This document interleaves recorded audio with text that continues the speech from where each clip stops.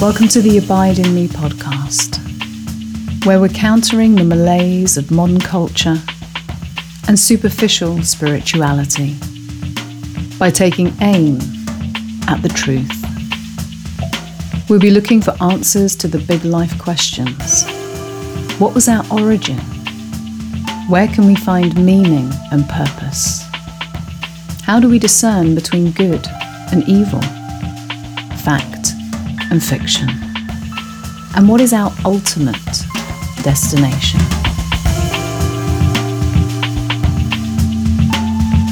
You can find more content on our YouTube channel, AIM Radio, or follow us on Instagram. All links and resources are provided in the podcast notes. Enjoy this week's episode.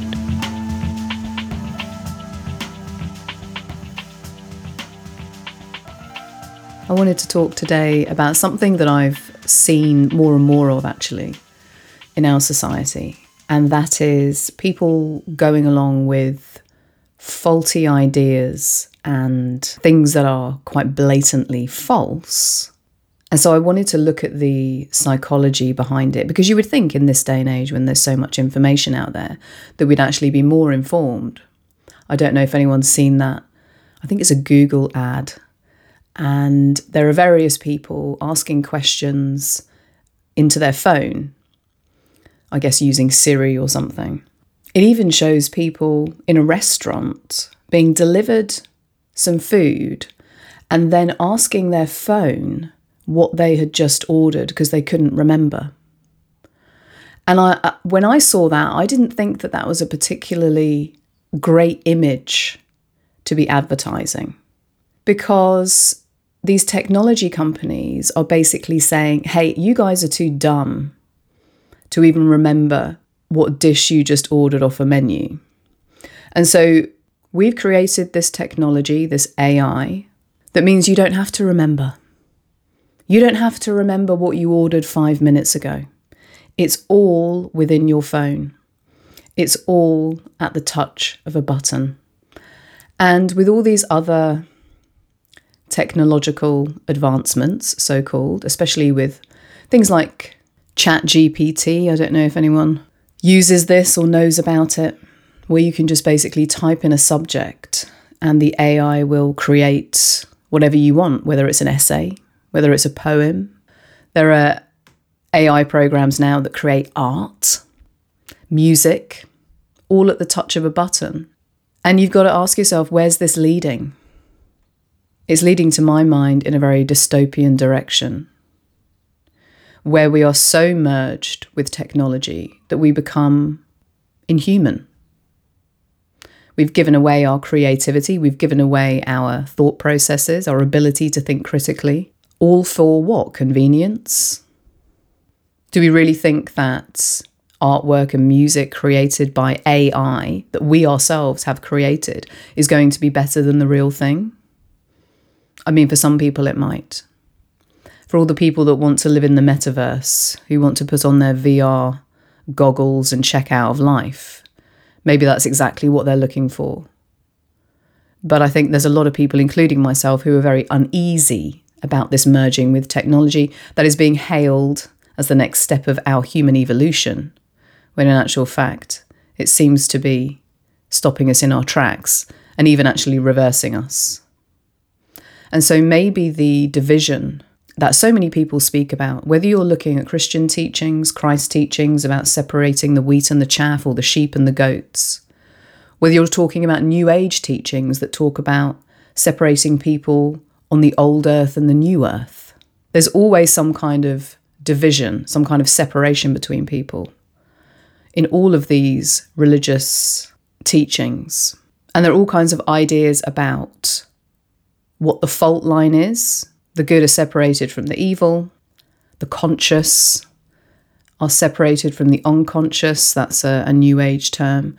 The more higher your consciousness is, the higher you vibrate yourself into a different reality, the more likely it is that you will be separated onto the new earth, and all those terrible people who are unconscious will be left on the old earth. But at the moment, the fault line seems to be the ability to actually see the truth or even seek the truth. And so the people who want to think, who know how important that is, who look at this dystopian future laid out by the World Economic Forum, Klaus Schwab, Yuval Noah Harari. I mean, the only technocrat that seems to be laying out the dangers of all of this is Elon Musk. But he, of course, has got his company Neuralink, whose goal is to be able to put chips, computer chips, in people's brains. So even he owns companies that are moving towards this future, even though he sees the danger of it. Because we've already proven that just because we have access to more information through the internet, through our phones, through search engines on our laptops, it certainly doesn't mean we're evolving. It actually means the opposite. People are so dumbed down now, not because they don't have access to information, but because they refuse to filter it through critical thinking. People will choose what they want to believe. And it's usually things that are simple and make them feel better or trigger some kind of emotional response in them. There's a great quote by American economist Thomas Sowell talking about our society today. And he says one of the painful signs of years of dumbed down education is how many people are unable to make a coherent argument. They can vent their emotions, question other people's motives, make bold assertions, repeat slogans, anything except reason. Isn't that true? Vent emotions, question other people's motives, make bold assertions, repeat slogans. That's been ramped up over the past 2 to 3 years. If you look at social media, that's all it is. People repeating slogans, throwing statistics at each other, staying in their little camps, not willing to listen to anyone else. Not willing to learn, not willing to put the effort in. And it has resulted in a kind of idiocracy. People are so dumbed down. And this is in all aspects of life. All the contentious issues, whether we're talking about climate change, whether we're talking about human evolution, whether we're talking about COVID and the pandemic, or anything to do with medicine, whether we're talking about science, whether we're talking about political ideas, whether we're talking about religions, literally every aspect of life now. People are discussing things which you think, oh, that's good. People are more informed and they want to discuss things. But they're not listening and they're not learning. And the information that's out there in a popular sense, where we get all the slogans and the statistics and the bold assertions, the information that people are shouting at each other is often decades old. And so the popular ideas that float around, I mean, climate change is a classic. All of the predictions about the end of the world and catastrophes and cities underwater, etc., etc., none of which came true. People are still saying them. People are still using them to make their point. Catastrophic, human-caused climate change, still making bold assertions, even though these predictions haven't come true. And part of the reason is there's so much emotion involved now. People are just venting their emotions, their fears, but they're not even questioning if they should be afraid, if they should be emotional about this. Is this a topic that I need to be desperately upset about? Have I even read any of these climate change reports or reports on systemic racism?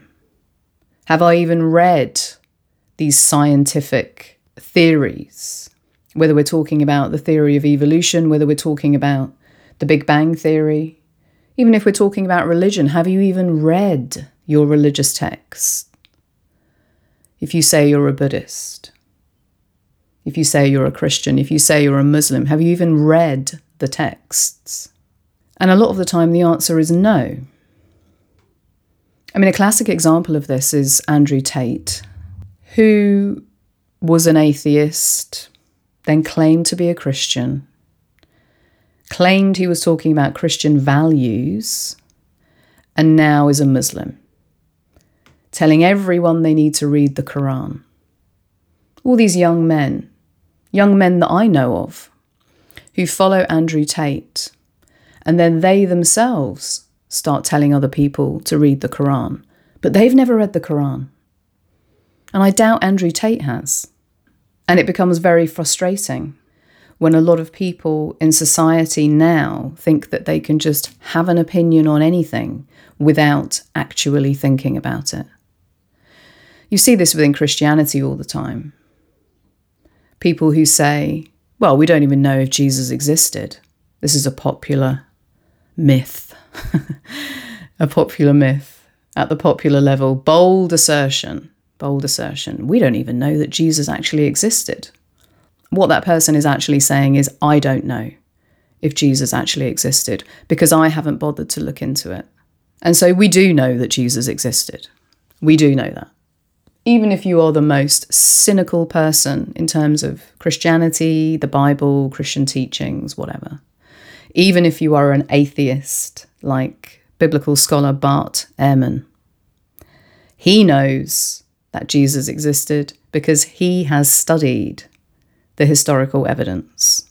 And so when people repeat these bold claims and statistics and make these throwaway comments, often derisive comments, oh, these people who believe in Christianity, I mean, we don't even know if Jesus existed. I mean, it sounds very plausible. It sounds as if these people like Richard Dawkins and Sam Harris and these other atheists really know what they're talking about because, I mean, they're really intelligent and they're dismissive of this stuff. Well, I must believe them. But actually all they're doing is showing their own stupidity, their own ignorance, and, if we're going to be really cynical, their own deception. And so why do we want to listen to these people? This is what amazes me. It must be because the people that follow them haven't yet realised that they are either deceived themselves or are actively deceiving other people.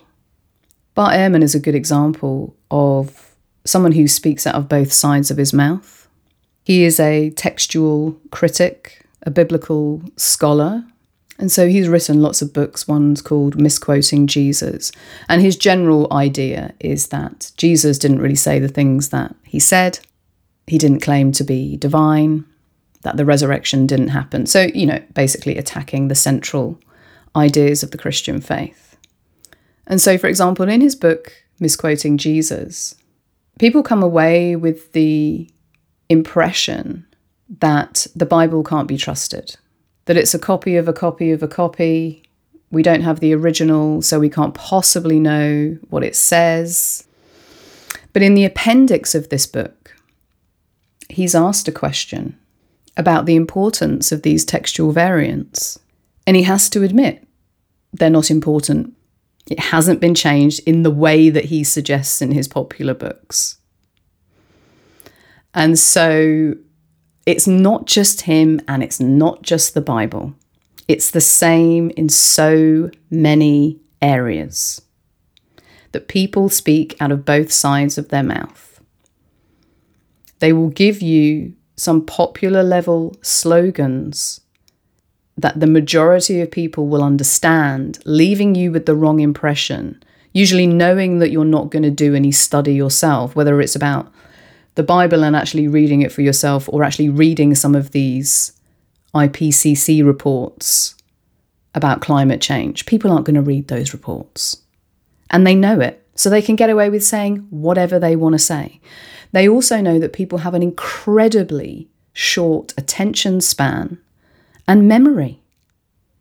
This is why the goal is to have us all completely plugged into our phones, not having a single original thought, just asking Siri, what's the answer? And where's the answer going to come from? Official sources, Wikipedia, a Google search, the mainstream media. Heaven forbid that we are just fed official story after official story through AI. I mean, talk about the ministry of truth. George Orwell couldn't have even imagined this level of brainwashing.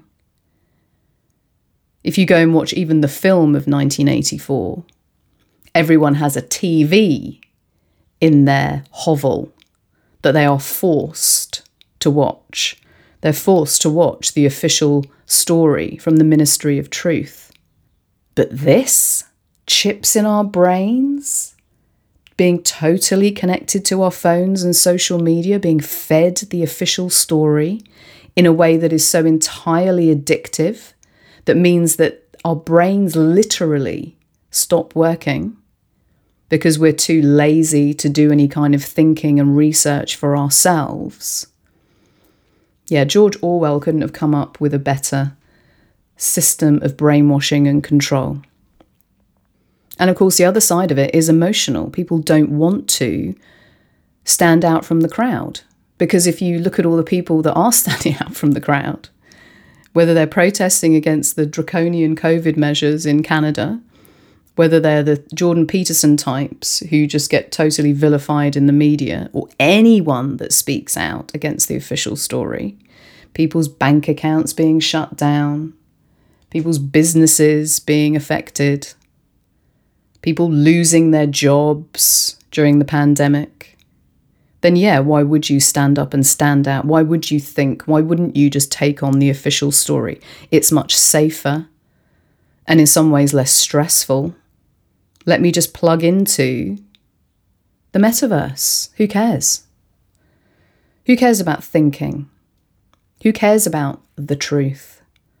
Finding the truth seems hard, and it doesn't seem as if I'm going to get much kudos or status or many pats on the back for doing so.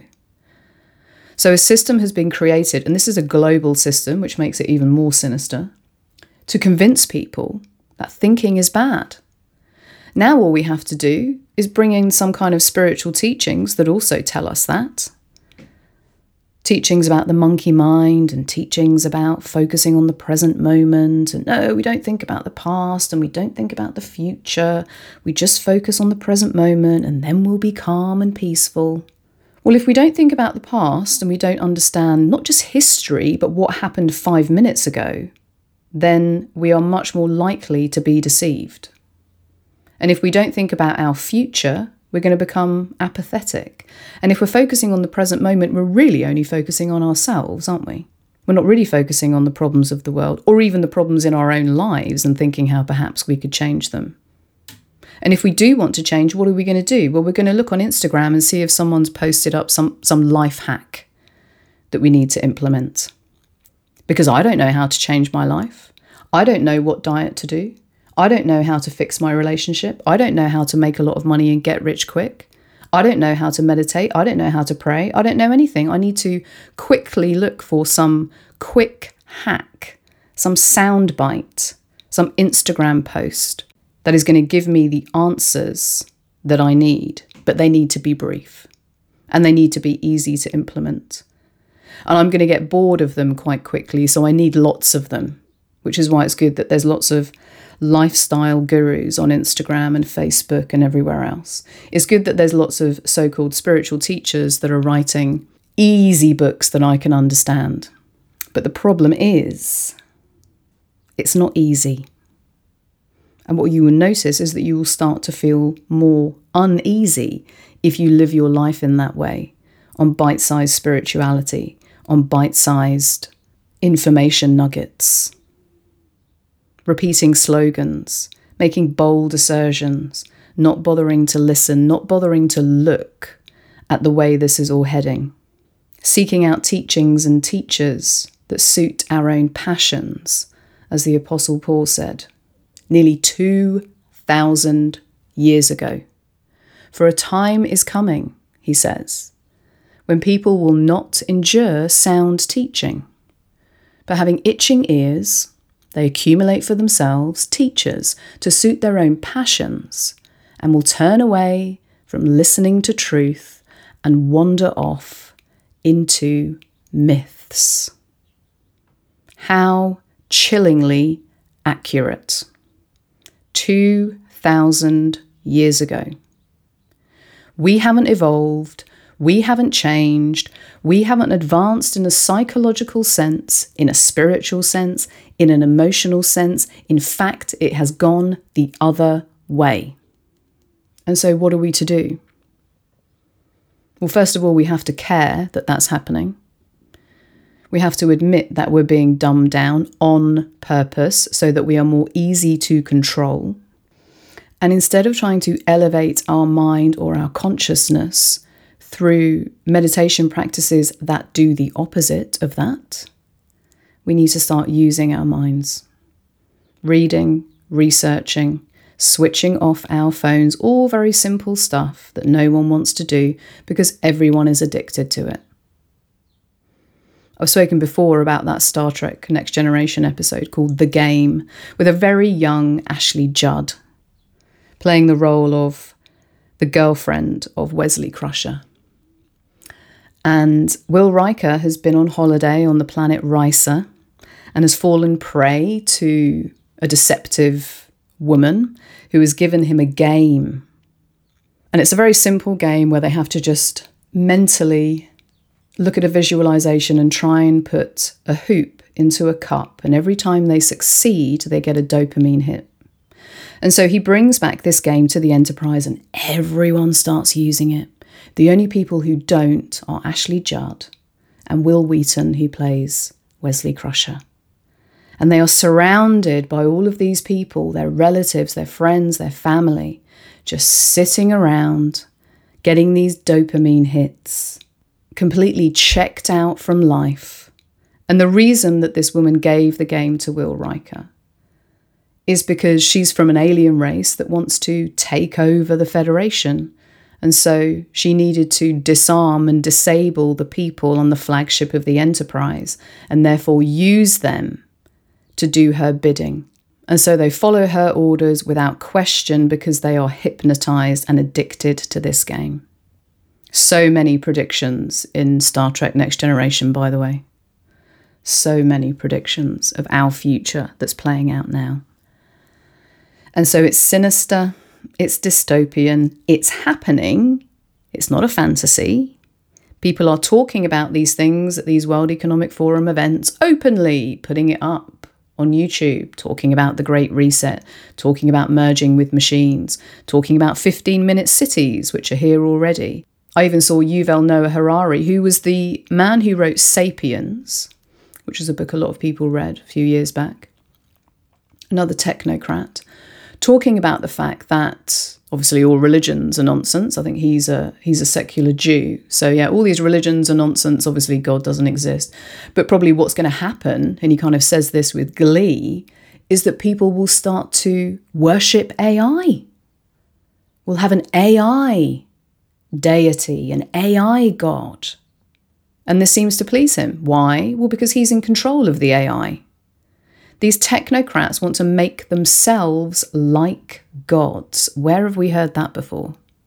If you eat from the tree of the knowledge of good and evil, you will have your eyes opened and you will be like gods, said the serpent.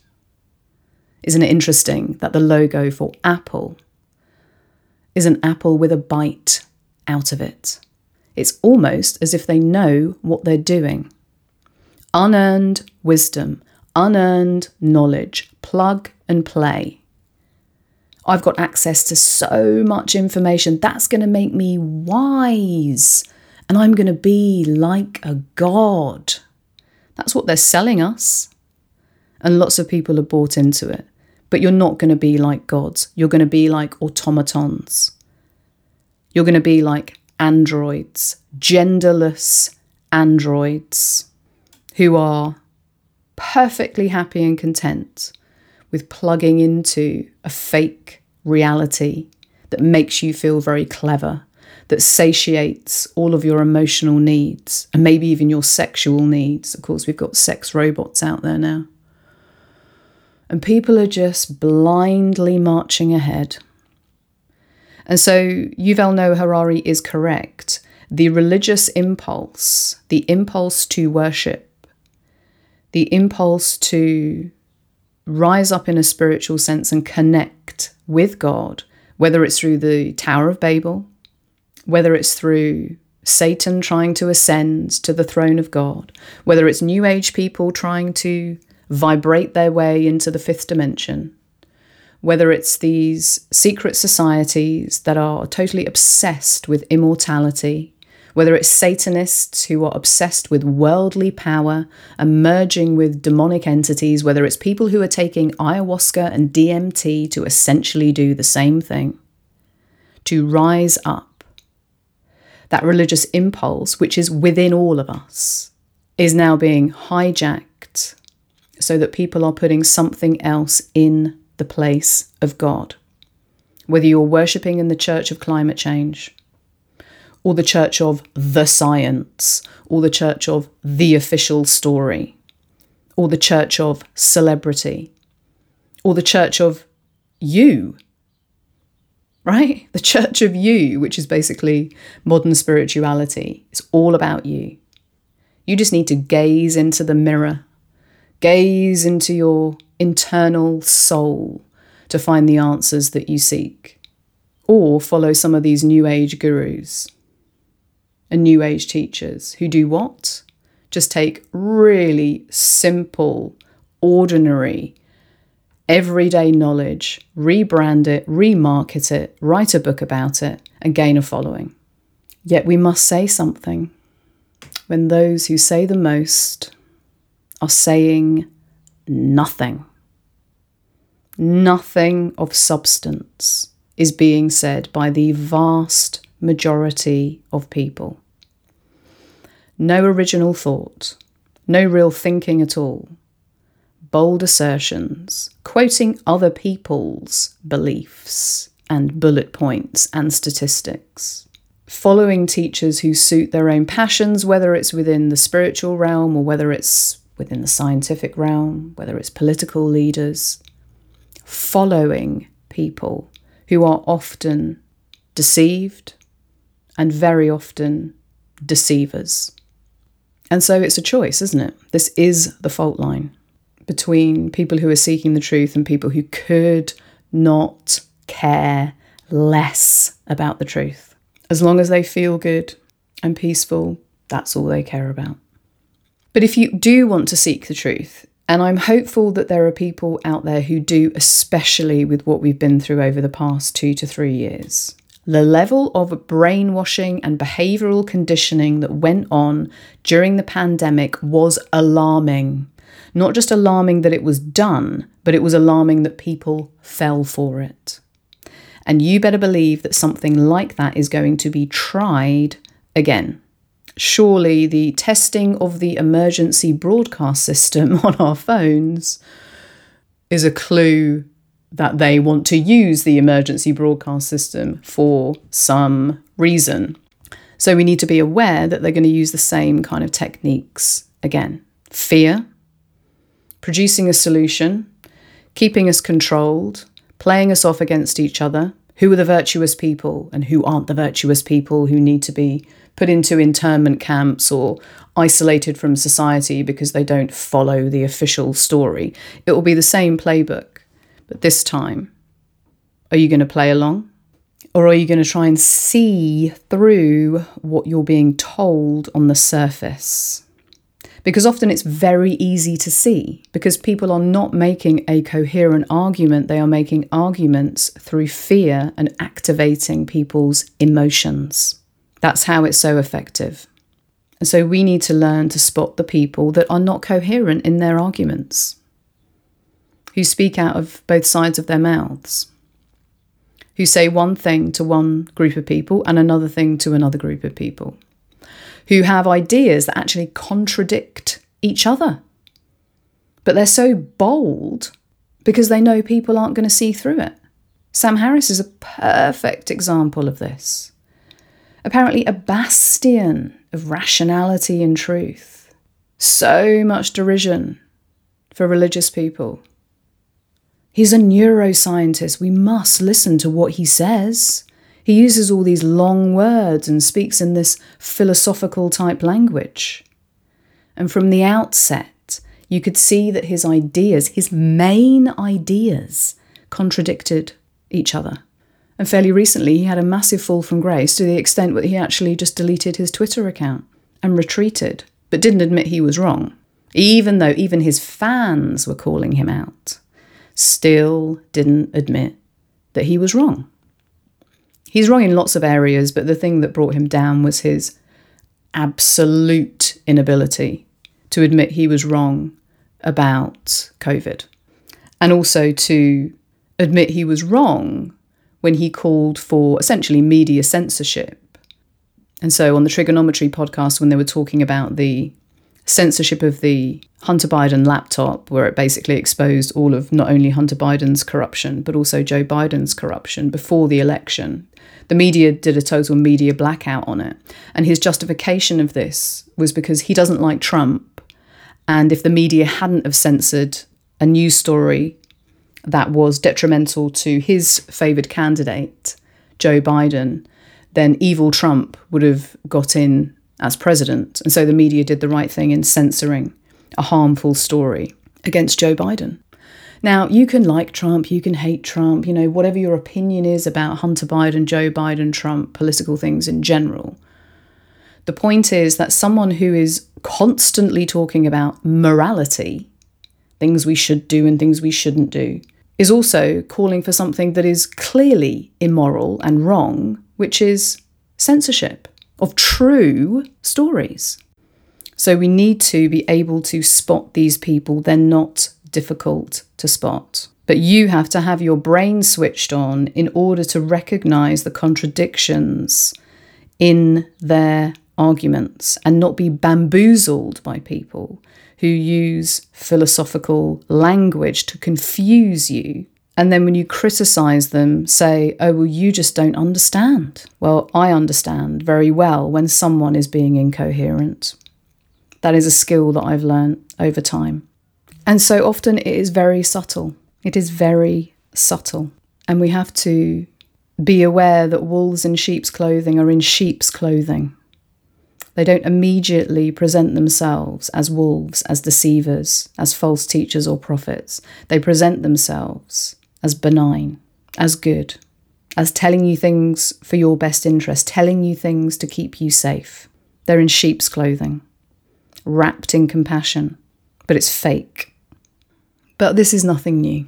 This was warned about in the Old Testament, certainly warned about by Paul, and also Jesus, false teachers and false prophets arising. False prophets have always been a huge problem. People who rise up and tell people what they want to hear. And the job of the prophet is not to tell people what they want to hear, it's to tell people the truth. But because people don't like to hear the truth, they don't listen. And so in the book of Jeremiah, who's one of the Old Testament prophets, God says through Jeremiah, when talking about the false prophets, they offer superficial treatments for my people's mortal wounds. They offer assurances of peace when there is no peace. Telling people what they want to hear, lulling them to sleep, playing on their emotions, encouraging them to check out from reality, telling them fairy tales, whispering lullabies, giving them assurances of peace when there is no peace. And so we're not just talking about spiritual peace, meditation, checking out from it all. We're also talking about people who are leading people astray in terms of formulas to follow, actions to take, things to focus on. You'll be happy if you're rich. You'll be happy if you're younger. You'll be happy if you're a different gender. You'll be happy, as the World Economic Forum said, if you don't own anything. You'll own nothing and you will be happy. All these ways in which we are being deceived. But is happiness the goal? Is pleasure seeking the goal? Are you going to be happy living in a fake reality, dictated to you through your phones, through the official story? Maybe some people will. Ignorance is bliss after all. I think part of the problem is, and this has been common throughout the whole of humanity, is that we want leaders. We want leaders, we want teachers, we want gurus. We don't want to do the work ourselves. We don't want to go up the mountain with Moses. We want to stay down and create our own golden calves and worship them. And even though I think when people think about Christianity, certainly today and throughout the ages, they picture the church, or the churches, the various denominations, whether it's Roman Catholicism, Eastern Orthodoxy, the Anglican Church. They see Christianity as an institution, and they see all the leaders and all the teachers and preachers and priests and nuns and monks and all of the people who are supposed to be closer to God and being the mediator, if you like, being like Moses or being the prophet, speaking for God. And while that is a pattern within the Old Testament and the New, that there is value in that, if indeed the institutions are not corrupted, there is also a call to have this personal relationship with God. Because when you have that, you have a direct line to the truth. The Holy Spirit is called the Spirit of Truth. And when people start to do that, when they start to cultivate a relationship with God, not their own made-up gods, but the true God, their eyes will be opened, much like Paul, and they will start to see. And it will be uncomfortable at first. And you may very well go through tough times, adversity and suffering. In fact, you will. We all do. That's a natural part of life, and indeed how we grow and mature. And when we don't do that, we stagnate. We stay as children. And a lot of spirituality today is immature. Immature in the sense that it's superficial. It's too simplistic. It leads people to believe that they need to be happy all the time. And in fact, that is the goal. Pleasure seeking is the goal. But that is not the goal, just like it isn't the goal to hook into ChatGPT because you want to be a famous writer or a famous artist or a famous poet or a famous journalist and you can't be bothered to write anything yourself. And what a sad fate. What a sad fate for humanity. That is what we think should be the next phase of our evolution, to merge with machines. Because we don't want to grow. We don't want to mature. There's a great passage in Hebrews, and Paul also uses this in some of his letters, where the apostles are calling for the early Christians to mature in their knowledge, to not just rely on them, to demonstrate that they're actually living out these teachings. And so in Hebrews chapter 5 from verse 11, it says, "About this we have much to say, and it is hard to explain since you have become dull of hearing," speaking to the people in the church. "For though by this time you ought to be teachers, you need someone to teach you again the basic principles of the oracles of God. You need milk, not solid food. For everyone who lives on milk is unskilled in the word of righteousness, since he is a child. But solid food is for the mature, for those who have their powers of discernment trained by constant practice to distinguish good from evil." Isn't that interesting? Maturity, spiritual maturity, comes by having your powers of discernment trained by constant practice to distinguish good from evil. This is what I'm talking about. Using your mind to discern, not just accepting everything that you read and hear from your favourite teachers, from the mainstream media, from people who hold themselves up as experts but are in actual fact deceivers. Training your mind to discern so that you eat solid food, that you can be weaned off milk. And one of the ways, the most readily available ways, the most practical ways I know to do this is reading the Bible. It sounds strange to people because everyone has such an aversion to reading the Bible. But because there is so much wisdom in there about how to discern false teachers, about how to pray, about how to have a relationship with God, it naturally cleanses your mind. It gives you clarity. It helps you to understand the human condition. It helps you to see that we have not changed one iota in a psychological sense. We are still the same. We have the same problems. We do the same things, good and bad.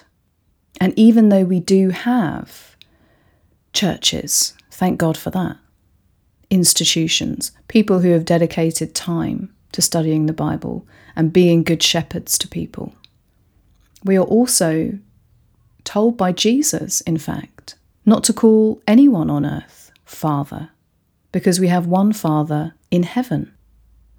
In fact, I'm going to read you this passage from Matthew's Gospel, chapter 23. I quote some of it often, the woes to the Pharisees, but I'm going to read you the beginning of chapter 23.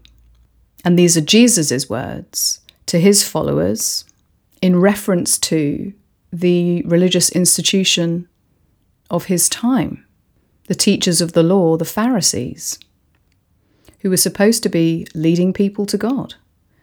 But as he says, to the Pharisees, you shut the kingdom of heaven in people's faces, for you neither enter yourselves nor allow those who would enter to go in.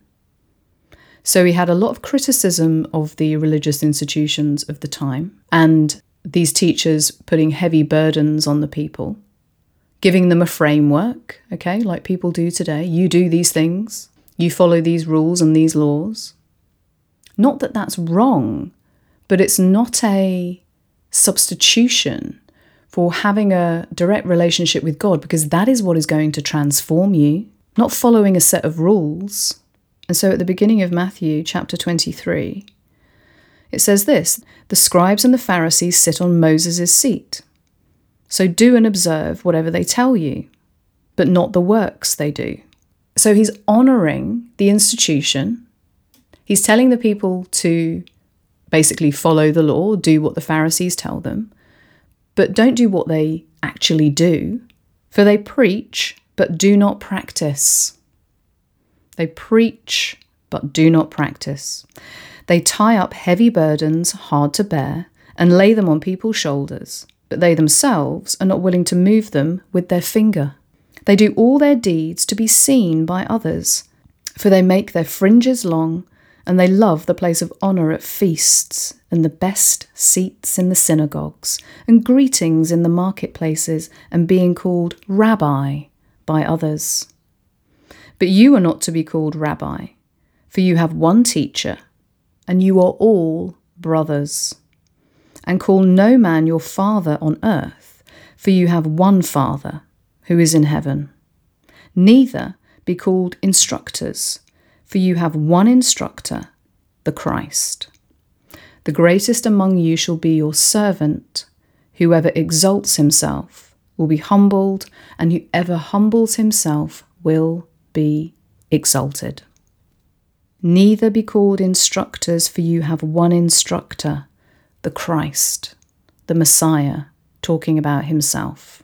And he's talking to his disciples. The greatest among you shall be your servants. If you're going to exalt yourself, you're going to be humbled.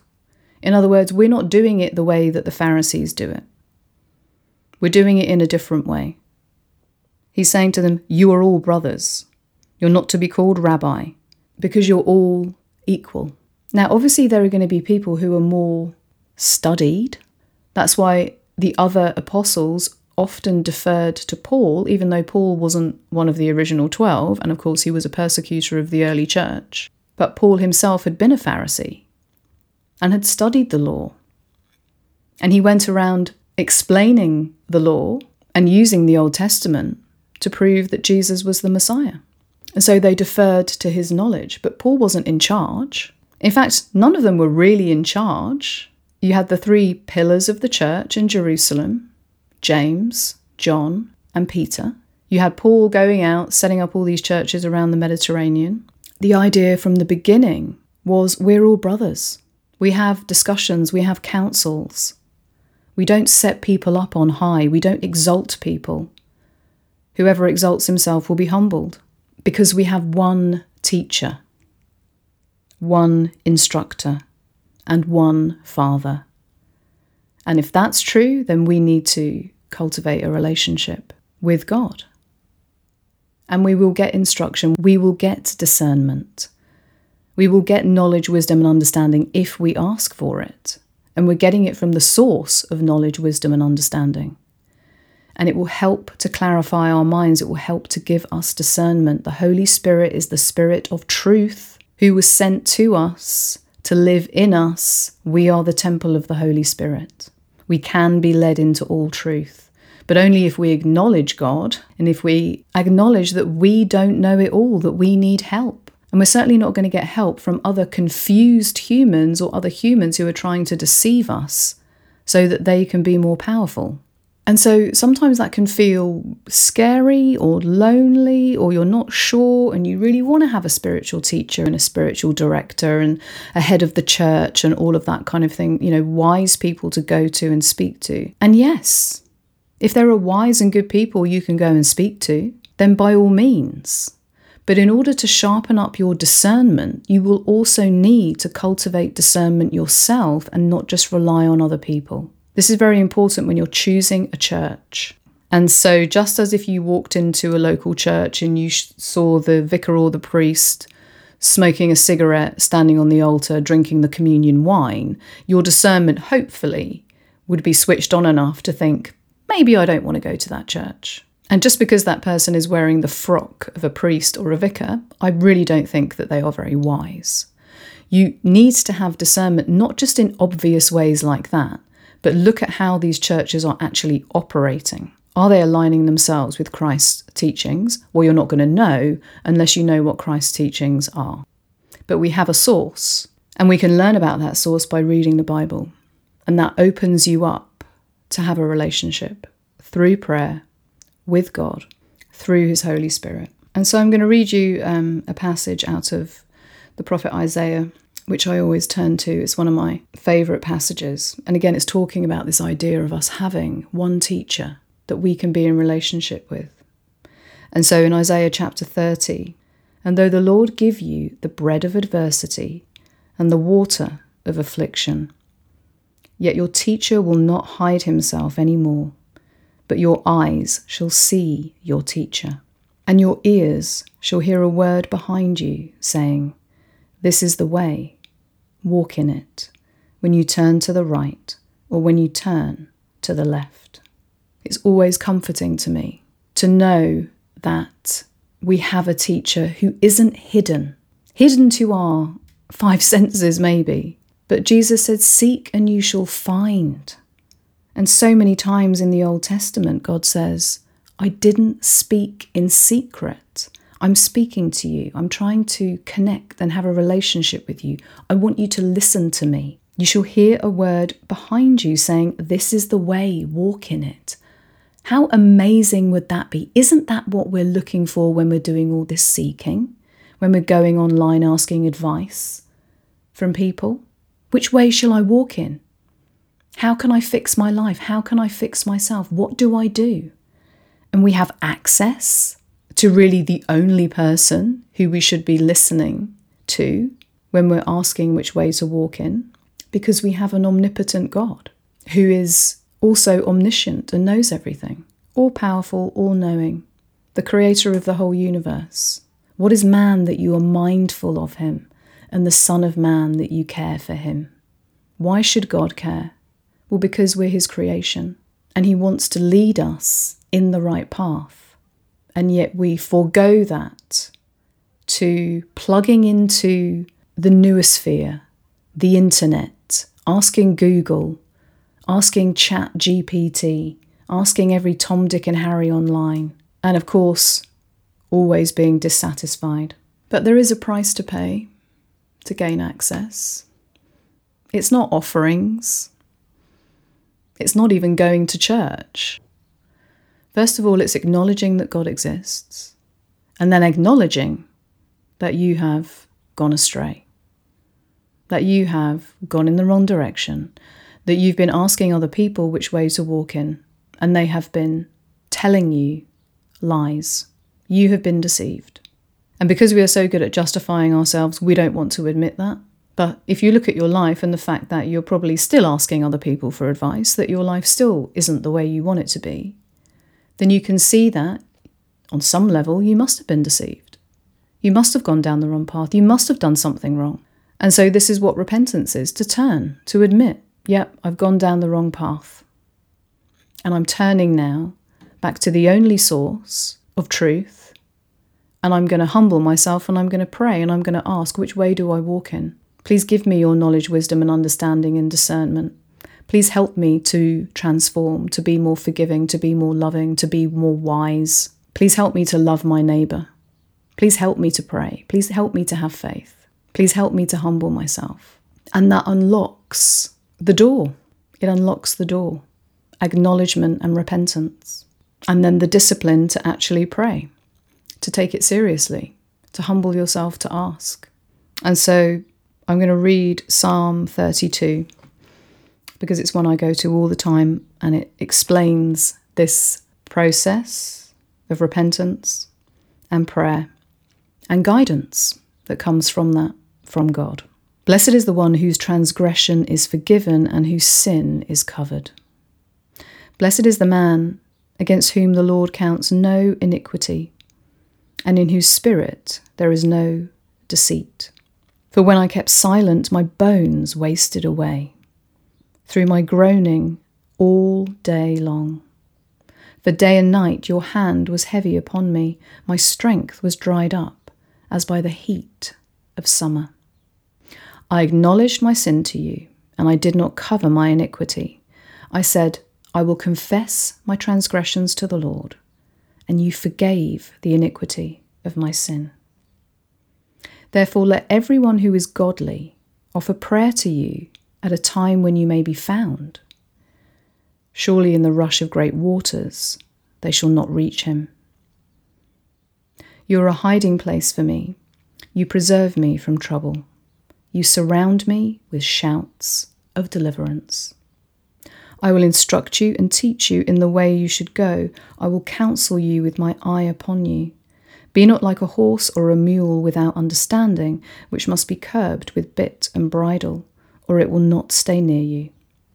Many are the sorrows of the wicked, but steadfast love surrounds the one who trusts in the Lord. Be glad in the Lord and rejoice, O righteous, and shout for joy, all you upright in heart. And so verses 8 and 9, where we switch from King David speaking to God speaking. I will instruct you, God says, and teach you in the way you should go. I will counsel you with my eye upon you. Be not like a horse or a mule without understanding, which must be curbed with bit and bridle, or it will not stay near you. And so, of course, if we're looking for guidance from God, or anyone for that matter, but talking about God in this instance, if we're looking for guidance, then we have to do what God says. We need discipline. I will counsel you with my eye upon you. Okay, I'm watching you. I'm going to give you advice. Don't be like a horse or mule without understanding. Don't ignore me. Don't pretend you haven't heard me, or pretend that you haven't understood what I've said, and go your own way. If you're coming to ask for help and guidance, then you need the discipline to then do what I'm instructing you to do. And from personal experience, that's exactly what happens, which is why I always go to this psalm to remind myself that I need discipline, that I can be like a horse and a mule without understanding and just go my own way and make loads of mistakes, and I have to be brought back onto the right path. But the entry point, as David points out, is repentance. I acknowledge my sin to you, and I did not cover my iniquity. For when I kept silent, my bones wasted away. What an image. It's a similar image, actually, to Proverbs 3. Trust in the Lord with all your heart, and do not lean on your own understanding. In all your ways, acknowledge him, and he will make straight your paths. Be not wise in your own eyes. Fear the Lord and turn away from evil. It will be healing to your flesh and refreshment to your bones. Same imagery. If you go your own way because you are unwise, there are going to be problems for you. Turn away from evil. It will be healing to your flesh and refreshment to your bones. Because if not, as David says, when I kept silent, my bones wasted away. We decay spiritually. We stagnate. We're in pain when we're not admitting what we've done wrong. We become like automatons. And then, of course, we seek pleasure to deal with that pain. And so the message throughout the Bible is clear. You say you want guidance and instruction. You want provision. You want to be taken care of. You want to grow. You want to evolve. You want to be wise. But you need to follow God in order to do that. You're not going to be able to do it on your own.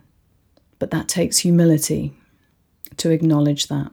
You need help and, of course, humility to ask for that help. And so Adam and Eve lent on their own understanding in the Garden of Eden because they wanted instant wisdom and instant power. But instant wisdom and instant power leads to our destruction. In all your ways acknowledge him, and he will make straight your paths. If only we would believe that. But the more that you read through the Psalms, so that's Psalm 32, the more you read through the prophets, Isaiah and Jeremiah, the more you read through Proverbs 3, and throughout the book of Proverbs, have so much wisdom.